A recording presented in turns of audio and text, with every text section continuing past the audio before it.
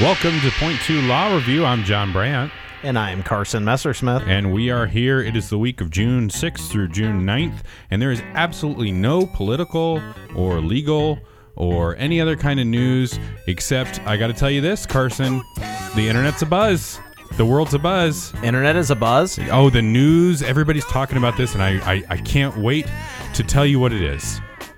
Leo Messi's going to Miami. Is that the news? No.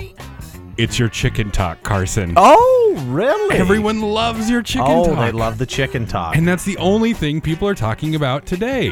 Really? On June 9th, 2023. It's all chicken talk. There's no other news in the entire world. You haven't seen anything. No, there's nothing happening. Is there? Political spheres, nothing. Nothing no. happened Okay. this afternoon except everybody's talking about your chicken and your Popeye's #1. And oh man, they disagree on Burger King and Wendy's. I know, hot takes. Apparently, I didn't realize that chicken talk would, create such consternation. Oh man, it's very, very interesting. And I don't know what's going on with you. Besides chicken. Yeah, besides chickens, absolutely nothing. Not too many updates. I did see, as we all get excited for football coming this fall, how weird is it to see a potential schedule for the Nebraska Cornhuskers, middle of the Midwest, with USC and UCLA as regular opponents? Does that feel weird to you? Yeah, it does. I mean, California's beautiful. Yeah, it is beautiful. The fun thing will be what's going to happen with all of the older folks who love their Big Red football when there is an 8 o'clock local kickoff in Southern California. So 10 p.m. Nebraska. We get some late night football shenanigans. Have we seen 1 a.m.? There will be folks who have not seen 1 a.m. Do you think you'll be able to stay up for those? Oh, you insult me. I'll be fine. What I would struggle with, and this is if they started them early, Oh, that's true. It's those early games. That's true. So, yeah, I don't think we'll have that problem. I have thought that, though. I mean, to have an 11 o'clock kickoff on the Pacific Coast, that's 9 a.m. local. No Correct. way they're kicking off Actually, early. that would be 1. Sorry. Am I correcting you on the record? I mean, did I say East Coast? I meant Pacific Coast. So if a local USC kickoff, if it was 11 here, it would be 9 a.m. Yes, there. Yes, thank you. I'm following you now. Holy time zones. Let's not talk about that. Yeah, move on from time zones. But anyway, yeah. Let's do the ex parte summary for this week. I think you have the first one. Yeah, Go ahead. State v. Ammons Deficient Consult. Pine Tree Neighborhood Association versus Moses and Hill. Restrictive covenant. Cousin Eddie clause. State versus Muratella. Where'd the meth go? In re interest of TW, DDCCA, standard of review, first impression, and appellate procedure. Let's start off with your case, Carson. Wonderful. So State v. Ammons, and if that name rings a bell, or me mispronouncing that name rings a bell, we had this case in the Court of Appeals a few months ago, and so this case is on a petition for further review from the Court of Appeals.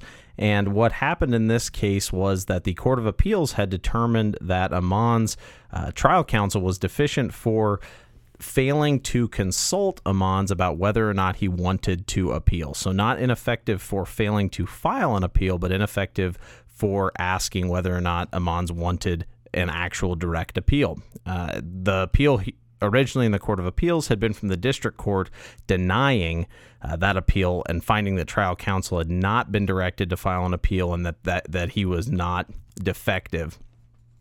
The case that is relied on here is the United States Supreme Court case Flores versus Ortega, and the Court of Appeals explained and found that counsel can be ineffective by failing to consult with the defendant about an appeal. And the limited scope of that is essentially twofold, that it is reversible error, or that a trial counsel is not effective for consulting the appeal when there is reason to think that a rational defendant would want to appeal, or that a particular defendant reasonably demonstrated to counsel that he was interested in appealing. So basically here, did this person want to appeal, or did they have reasonable grounds where you expected there would be an appeal? And so the Court of Appeals found that Ammons had demonstrated a reasonable probability that but for trial counsel's failure to consult him, he would have timely appealed, and thus he had shown the requisite prejudice to be entitled to a direct appeal. So a reversal of the district court and allowing that direct appeal. Here the Supreme Court essentially addresses that the failure was with Ammons failing to assert in his verified motion that counsel was deficient for consulting him. And so because he had not raised that initially, there was no record to actually review that. And the Supreme Court says that they cannot reverse a trial court's decision based on an argument or theory that is raised, and again, we hear this many times, for the first time on appeal. And so the Court of Appeals had no grounds or ability to actually address this issue, and they didn't have the facts to address this issue because it had not initially been raised. And so the Supreme Court said that essentially the Court of Appeals was reading between the lines here to even find the facts to substantiate the fact that the trial counsel was defective for not advising the defendant of his right to appeal, and therefore the Supreme Court reversed the judgment of the Court of Appeals, remanded to the district court remanded the case to the Court of Appeals with instructions to affirm the district court.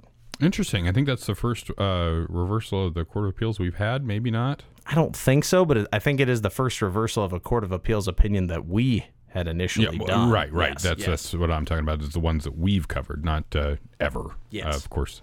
I had Pine Tree Neighborhood Association versus Charles Moses and Melissa Hill. This is a restricted covenant case. Mr. Moses and Miss Hill owned a piece of ground, a lot in the Pine Tree Neighborhood Association's area. It goes into a little bit of a factual history here. There was a restrictive covenant placed on the ground back in the 80s, I think, and then it expired, which I guess that happens, but it expired and they had to renegotiate those. But there's no dispute about privity of contract or the fact that this restrictive covenant is applying to the defendants here, Moses and Hill, apply to their property. Now, the reason I called it a cousin-Eddie clause, which I hope sticks, I don't know. I thought of that. Maybe I got it from somewhere. It's an interpolation thing. But what they did is they parked an RV in their driveway and didn't move it, like Cousin Eddie. I love that. That's great. And if there's people listening to this who don't know the Cousin Eddie clause, break out a little Christmas Vacation, little National Lampoons, and figure out what the Cousin Eddie clause is. Anyway, there's a Cousin Eddie clause in the restrictive covenant. Parked an RV in the driveway for more than 48 hours, for shame. And there was no disagreement about the restrictive covenant applying to Moses and Hill.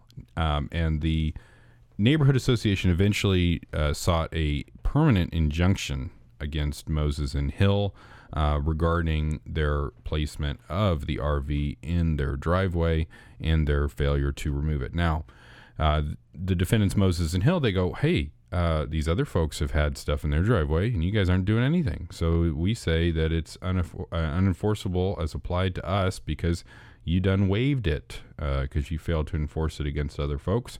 And it's unenforceable as applied because it applies to fewer than all the lots. Because when they re-upped the covenants in like the 2010 or whatever, they didn't have all of the lots. They only had a substantial majority of the lots. So because it wasn't everybody, that wasn't applicable to them. Now, both parties file for motions for summary judgment. Now, there's some good discussion here regarding how to keep your mind clear when you're a trial court and you've got dual cross motions for summary judgment, because you got to keep your mind on the standards for each one and address them separately, because otherwise it's very easy to get in there and go, hey, I'm just going to decide the thing, right? Because you got cross motion, so I'm going to decide facts and I'm going to do that. No, you kind of have to weigh the standards on one and then go into weighing the standards on the other, and there's some good discussion here about how to do that. Ultimately, the neighborhood association was granted a summary judgment and the permanent injunction against the defendants, telling them to move your RV. Now, there was on appeal here that the Nebraska Supreme Court took up. They go into those cross summary judgment discussion that we've already talked about, and then there was a big discussion of waiver and acquiescence as a defense in restrictive covenant context. So, how much is enough to say that they allowed some things and didn't enforce it? Here, they say there's no evidence to suggest that the homeowners associate or neighborhood association knew of other folks doing this kind of activity and just avoiding it, and like they're targeting Moses and Hill. There's no information of that in the record. So the summary judgment that was granted in favor of the neighborhood association is affirmed on appeal. Okay, next case we come to is State versus Muratella, and this is an appeal from the district court's overruling of a motion for new trial and motion to withdraw plea based on an underlying conviction of possession of methamphetamine with intent to distribute. And this is another one of these cases, and I'm wondering if we're ever going to actually reach the end of these Idigima cases where the issues all surround this individual's compromising of basically the entire Nebraska State Patrol crime lab and all of the drugs that were being processed there. With post-conviction, no, we're not in our lifetime. No, yeah, so we'll get to read these forever, but maybe this will be some of the last direct appeals we see. Maybe not. Either way, that is what underlies this. And for anyone who hasn't listened to the podcast, again, this is the basis of this is there was an individual who was stealing drugs, narcotics from the Nebraska State Patrol crime lab, and then I believe selling them. You actually did the direct appeal, John, so maybe you can speak to that. Was she selling them? It wasn't just use, it was stealing them and then selling them on. Yeah, I don't remember. Okay. I wasn't. Doesn't matter. I didn't represent her. I think I just read it, right? Yeah, I don't believe you represented her. Just to be clear. I believe we read. Yeah, you read the case. Anyway, moving on past that. Muratella was asserting here that Idigima was involved in the chain of custody, and because she was involved in the chain of custody directly on the meth that he was alleged to have possessed, that it was an irregularity in proceedings of the witnesses for the state which prevented him from having a fair trial, that it was misconduct of a witness for the state, surprise which ordinary prudence could not have guarded against, an insufficiency of evidence that could not sustain the verdict, and newly discovered evidence material to the state's case, the full extent which could not be known, and he also asserted that the acceptance of the plea amounted to an error of law. The interesting piece here, like with a lot of the other cases we've read here, is that the state did not oppose either of the motions. However, the district court still overruled the motions. On appeal, Muratella argues that he should be able to have a new trial even though he pled no contest because of the fact that it is a conviction. The state says that he shouldn't be able to get a new trial at all unless there was a trial to begin with. And so this discussion's a little bit interesting. And here the Supreme Court says that even though the Nebraska State Legislature changed the statute wording for what a new trial actually is, and I believe, and I don't have it in front of me, but I believe it was 1982 or something like that. They say here, even though the legislature did not address if you could have a motion for a new trial based on a plea conviction, they adhere to the precedent prior to that and recognize that accepted pleas resulting in a guilty or no contest plea are verdicts of conviction, and therefore Muratella can apply for a new trial. The issue here is that Muratella still has to demonstrate that Idigima's indictment materially affected his substantial rights, and here the Supreme Court says that there wasn't any testimony by Idigima that would have been fatal to establishing the chain of custody in his case, and so the state may have still been able to get around and get that evidence in, and therefore the indictment didn't materially affect his substantial rights. The next thing and the final thing they address is the common law procedure for withdrawing a plea after a conviction is available or is entered, and that is available only when two things happen. One, the Nebraska Post-Conviction Act is not and never was available as a means of asserting the ground or grounds justifying the withdrawing of the plea, and a constitutional right is at issue. And here there was a failure to plead that the Nebraska Post-Conviction Act had not and never was available as a means of appeal here. And so the failure to plead that was essentially waived the ability to use that common law remedy. And so an interesting piece of law there, that if you're going to use that common law, you have to say that was unavailable and was never available, because that is a prerequisite for being able to have a common law withdrawal of a plea. And so the Supreme Court affirmed. All right. I have in re interest of TW, which is under the DDCCA, which is for the Developmental Disabilities Court-Ordered Custody Act. Basically, when an individual is alleged to be developmentally disabled and a threat or harm to others, they can come under the jurisdiction of the courts, district court, for kind of decisions regarding their safekeeping as opposed to going the criminal route. There's been only, I think they talk in here, there's been only 3 cases up in appellate courts regarding this act, and the other 2 were kind of procedural.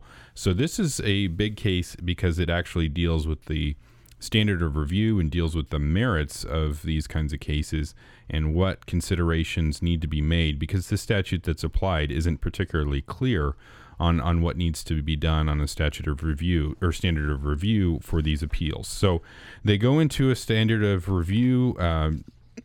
Well, let me back up here. I don't know what the facts were that led Mr. or Mrs. TW to come under the developmentally disabled and threat of a harm to others. I don't understand. That isn't in here. What is in here is their disposition. So psychologists from the Nebraska Health and Human Services and a psychologist that was hired or appointed to help with the TW's case have competing discussions about what best to dispose of the situation in a least restrictive means so that TW's liberty is not infringed. So they go in and they say, well, you can either go in a group home or you can go in a 24-hour surveillance with just one person, and which one's going to be better? HHS said you need the 24-hour surveillance with one person, and you have to have all of your internet activities monitored. The psychologist hired by TW's team and attorneys and to advocate their position indicated that a group home would be acceptable with 24-hour care. The court adopted HHS's plan as the least restrictive and actually went beyond it a little bit and said the district court said that we're going to not just have you be monitored on the internet, I'm going to ban all your internet. You can't have anything to do with the internet under this plan. So that's what the court ordered, is no internet under any circumstances. You have to wear an ankle monitor, and you have to have this surveillance by this individual that HHS is proposing. So we got a couple issues here on appeal. What's the standard of review? What are we going to look at in order to determine, how are we going to look at this on appeal? So it goes through the history of the DDCCA and goes through what it compares it to the mental health board appeals and how those are handled. Comes up with a different standard here. So they hold that an appeal under a DDCCA, an appellate court reviews a district court's judgment or final order for errors appearing on the record. When reviewing a judgment for errors appearing on the record, the inquiry is whether the decision conforms to the law, is supported by competent evidence, and is neither arbitrary, capricious, nor unreasonable. So that's the standard that was adopted in this case. Now they go into this other issue, which I think is also interesting, is, this disposition that they're coming up with, they're going to have annual reviews. Is it a final appealable order? Because it's going to be reviewed every year, and it can be technically modified at any moment if somebody wants to bring it to the court's decision and court's attention and set it for hearing. It could be modified at any time. So is it a final appealable order? They hold that an order of disposition under the DDCCA deprives a subject of his or her liberty for an indeterminate period of time, and it affects a substantial right. Because the order of disposition deprived TW of his liberty, it is a he, for an indeterminate period of time, it affected a substantial right, and therefore it's a final appealable order under those exceptions to final appealable orders, so that it can be appealed, and there's appellate procedure that permits it to go up. My immediate question when I'm looking at that goes, okay, a person is deprived of his or her liberty for an indeterminate period of time and it affects a substantial right. Sounds like cash bail to me, but that's my little pet issue that I have with the problems here. So anyway, they go into what's the least restrictive alternative for TW's placement. They go into competing discussions regarding the psychologist. And the majority here finds that the HHS's plan and the district court's modification of that plan to include a ban on all internet is supported by the evidence, and it's affirmed on final appealable order. Now, 3 justices file a concurrence where I think they would concur with the overall they would have supported the restricted placement that he was placed in and the 24-hour surveillance, but they said that the district court going beyond what HHS suggested and just banning all internet was probably too much and wasn't supported by the evidence, and they would have probably not upheld that portion of it. But as far as this goes, the TW is not going to have the internet and is not going to be subject to any of these. But there's yearly reviews. So next year, potentially they could present different evidence. They could find a different way, and then it would go on appeal. And now we have a standard for how to review these on appeal. Cannot access Al Gore's internet. No, can't do it.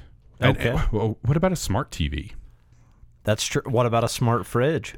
What? A smart toaster. You can tweet from anything now. I mean, yeah, that's a toughie. So many things are internet. That's a great point. Is the AirTag an internet? Well, and just the dangers of not having internet in general. I mean, how many people access internet only for, usage of things like phones? Yeah, voice over internet protocol. What if they had an internet phone in the house? Wow. We're talking about problems. Pandora's box. There we go. I think that's it for the Nebraska Supreme Court. It is it for the Nebraska Supreme Court. Let's go to Court of Appeals. All right, so we're jumping straight into the Court of Appeals, and we start out with a doozy, a 34-pager. This is Key versus Gilbert, and this case comes on a appeal from a divorce action or paternity action in Lancaster County, and I'll briefly summarize the facts, and the facts essentially here, the relevant facts, are that there is one child involved. There is a wife who lives in Lancaster County, and the husband, wife being Key, who lives in Lancaster County, and the husband, Gilbert, who lives in Iowa. And we run into, first and foremost, a giant issue when the wife files an action in Lancaster County and the husband files an action in Iowa.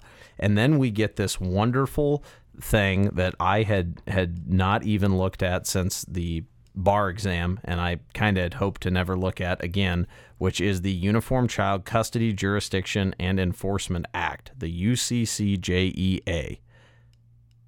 Yeah, that's right. That's a mouthful, but I think that's right. And so it comes into play because there are joint hearings, or there are joint actions filed, and we have to basically decide which court is going to have it. And so in order to decide that, there is a joint hearing, which I think sounds like an absolutely, interesting thing to be involved in, where there are 2 sets of lawyers and 2 judges, one judge in Nebraska, one judge in Iowa. They're all on the same call. And at that point in time, there is a hearing.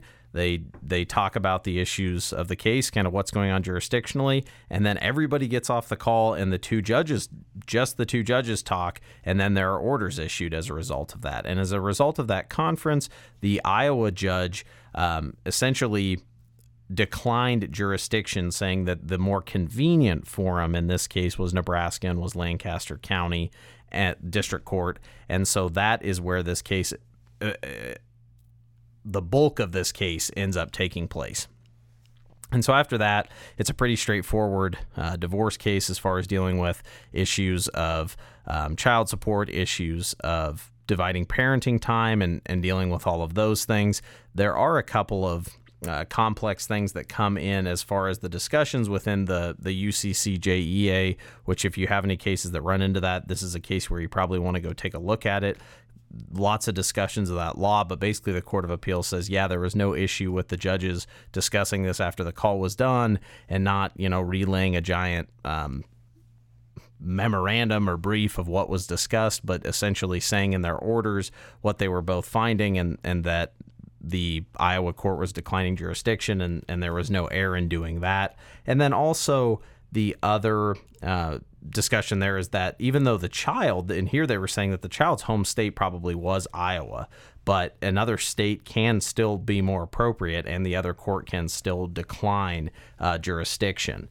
And then the other issues that we get in here primarily revolve around the child support order that was issued and how much had to be paid. There was some discussion about a workers' compensation settlement and going after that workers' compensation settlement in order to pay for some of this back child support. And then there was an award of $30,000 of attorney's fees, which was very high, and the court admitted that that was high, but both attorneys had submitted their fees at the end of this, and both were similarly priced. And so there, the district court basically said, and then the Court of Appeals said that, the district court finding that, they were fairly equal and ordering the payment of these was not an abuse of discretion, and there was no error in the court doing that. And eventually they affirm. All right. I got General Collection Company versus Relissa Leaman and Michael Leaman Appellants and Golden Rule Insurance Company. Now, General Collection Company is the collection company that went after the Leamans regarding a medical debt, and then they have the debt. I think the Leamans basically admitted to the whole thing, except that they said the Golden Rule Insurance Company should actually be responsible for everything. So when I'm speaking about anybody, it's likely not the General Collection Company because they won and they're out, and it's the Leamans and Golden Rule deciding over who's going to have to pay for this. So Miss Leaman unfortunately contracted breast cancer at a certain point, and she had a Golden Rule insurance for her breast cancer. They indicated that they were going to deny coverage because it was a pre-existing condition. She had a lump on her breast from in 2014. She had a mammogram. It was negative, but there was no biopsy done, and the mammogram indicated that there was, it was dense tissue, so they weren't able to be dispositive, and maybe the lump should have been investigated. So that's in the medical records. So she ends up saying that the insurance company is wrong to deny that, and because she paid her premiums, she should be entitled to coverage from the insurance company. So a motion for summary judgment on behalf of the Leamans was denied ultimately in the district court, and it was granted in favor of the insurance company. What was admitted at the motion for summary judgment stage was the medical records, and they were admitted as business records on behalf of Golden Rule Insurance Company. This, I think, is an interesting thing. So because they normally receive medical records, the insurance company does, and they went through all the foundational aspects to receive the medical records, it was received as a business record of Golden Rule Insurance Company, all of the medical records for Ms. Leaman. So they have all the medical records for her. There was also a claim that the Golden Rule Insurance Company waived the pre-existing condition argument by retention of the insurance premiums. There's some case law that suggests that if you're going to void or rescind an agreement for an insurance person, you have to refund all of their past premiums. So if you're going to do that, you got to get rid of all the premium, or got to refund all the things you've taken from the person under the contracted insurance coverage, and you have to rescind that. Otherwise, you're waiving it. So here, when it goes up on appeal following the district court's granting of the insurance company's summary judgment, the court here in Court of Appeals is faced with whether there's a genuine issue of material fact present.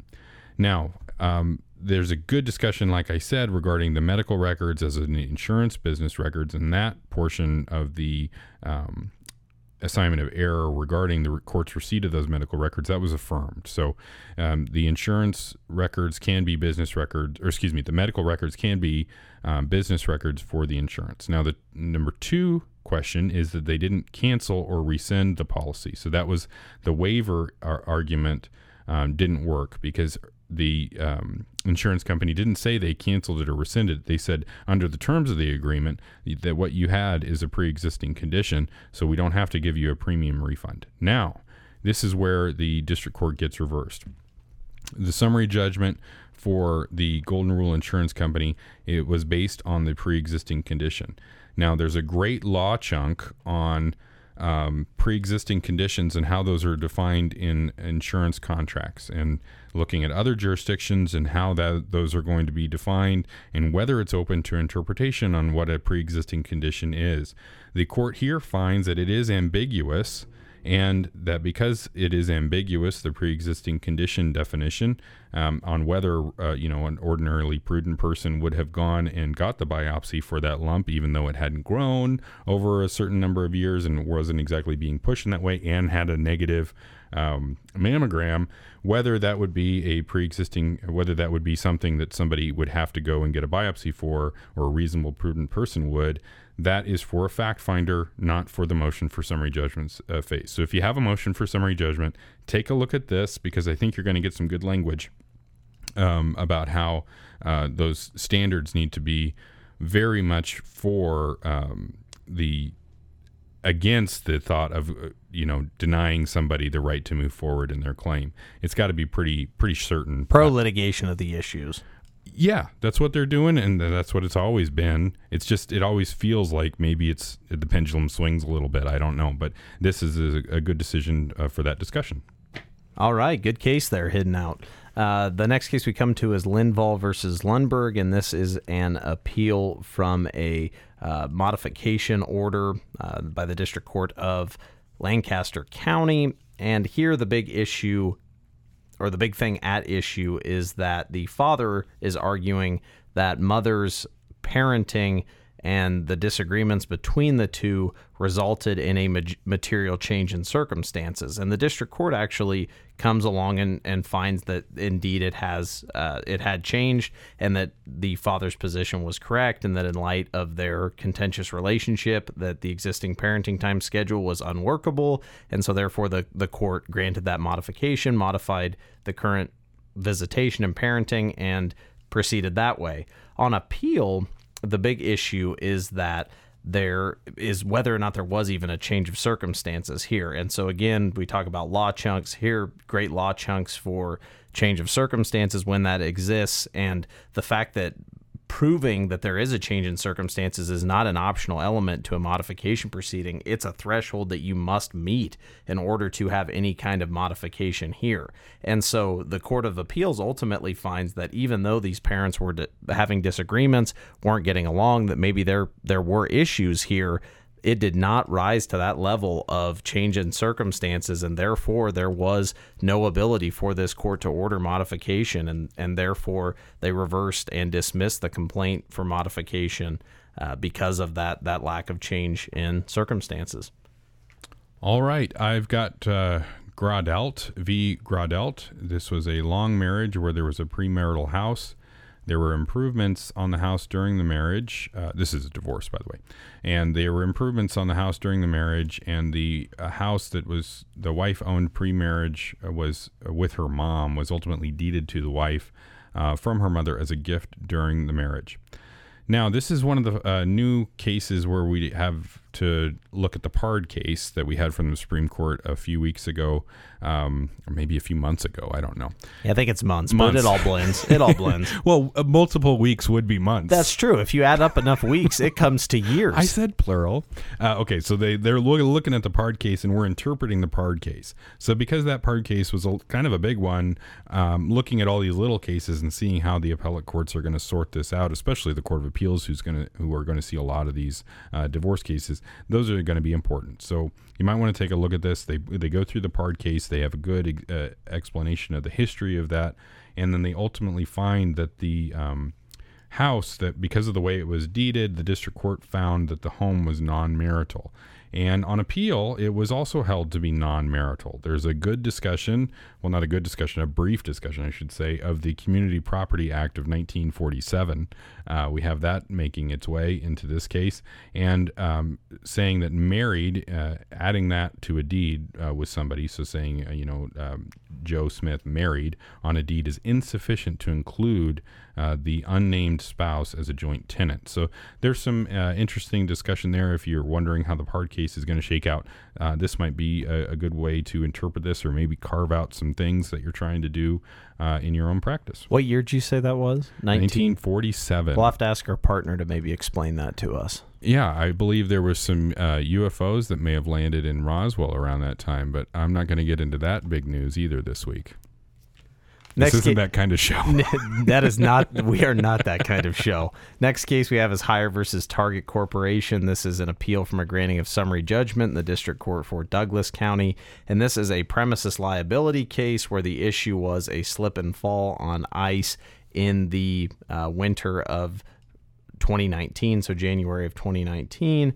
And the factual issues are essentially whether or not ice melt was applied when it should have been applied, and here the granting of summary judgment was based on the open and notorious nature of the ice and the fact that it was raining, freezing rain and drizzling rain at that time, and so the condition was open and notorious, and so there was an ordinary duty of reasonable care, and therefore there was no breach of the duty by Target to this person. And so again, this is another case where if you have a premises liability case, you want some law chunks. If you want any law chunks about open and notorious and those kind of things as far as conditions and their existence, this is another one of those cases. Very short and brief case, but if you ever want to have another one of those cases where there are those law chunks regarding those premises liabilities and regarding those theories of negligence, those tort theories, that's a good case for that. But ultimately the district court was affirmed. Got a contempt action, Larson v. Larson. The district court found no contempt, and in order to sell a marital home, the parties were divorced by decree of dissolution of marriage on November 11th, 2017. Wife was ordered to make payments on all of the mortgage, taxes, and insurance and everything related to the house until it was sold. Well, come 4 or 5 years later, the house isn't sold. Husband brings a contempt action, and the issue here was basically whether there was contempt or not on review, and whether there was enough to review it, because there was a failure to request the bill of exceptions in time. There was no record of the contempt hearing because the bill of exceptions wasn't requested at the same time as the notice of appeal. So that is the takeaway from this one: is file your request for bill of exception, or your recipe for bill of exceptions at the same time as notice of appeal. Otherwise, there's not much that the appellate court can look at in order to find a reversal. I think they just have to look at. They're going to look at the pleadings and whether it's sound. And here, because there was no record of the contempt hearing, there's nothing they can really find that says it wasn't sound. So they say that it was affirmed. Okay, next case we come to is State versus Booker. This is an appeal from the Douglas County District Court's denial of a motion to transfer Booker's criminal case to the juvenile court. We've ran into a ton of these over the last few weeks, and so I won't go a ton into it, but the basic facts of this case were that Booker was in a vehicle where shots were fired, speeds off. He eventually was identified and apprehended. At that point in time, he possessed, and this case has possessed an AM-15 rifle. I think that means AR-15. Maybe it means AM-15. I was kind of confused by that, but not sure. I think that's just a typo. And then $5,700 in cash. And essentially the big crux of the issue of this case, all the normal relevant factors. And the big one was that Booker at this point in time was already 17. And the court discussed at length that while there is an opportunity to provide services here, by the time this all gets done, he's going to be 19. And even if those services worked or didn't work, we're not going to have the ability to know that. And so that was one of the big grounds for not transferring this case. And that's something I feel like you run into a lot with these juvenile cases, is that because of how long proceedings take, you're continually abutting up against, if you're 17, 18, if it's on the border, there's plenty of juvenile services that can be in place, but how quickly can you get those things in place, and how quickly can you see if they work? And it seems like district courts are put in a difficult position of deciding what to do with these. And here the district court erred on the side of not transferring, and the Court of Appeals affirmed. Well, there you go. I think that's it for another week. I think that's that. Well, I'm glad that we were not able to discuss anything interesting that happened in the legal or political community on June 9th, 2023. Kind of a mundane day. Did you know who Lionel Messi was, though? Had you seen that on your Twitter feed? That's nothing to you? Soccer? That blows my mind.